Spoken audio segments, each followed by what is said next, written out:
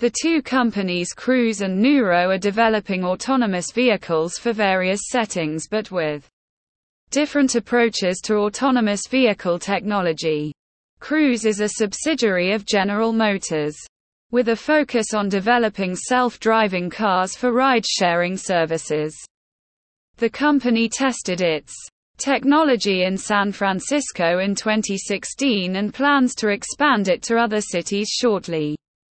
Cruise vehicles are meant for sharing among multiple passengers and are equipped with various sensors, cameras, and other technologies for ensuring safe operation.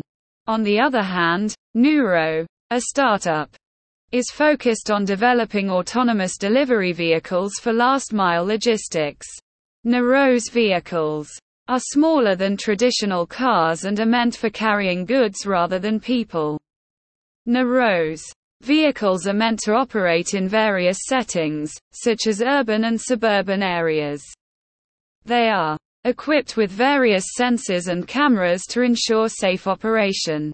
The Cruise company has raised over $7 billion in funding to date, including investments from GM, Honda, and SoftBank. Cruise is also working on developing electric vehicles in an effort to create a more sustainable transportation system. Nuro is based in Mountain View, California, and was founded in 2016 by Jiajun Zhu and Dave Ferguson, who had previously worked on Google's self-driving car project.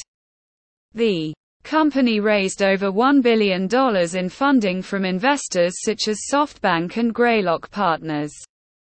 Nuro partnered with several major retailers, such as Walmart and Kroger, to test its autonomous delivery services and plans to expand them to other cities and retailers in the future.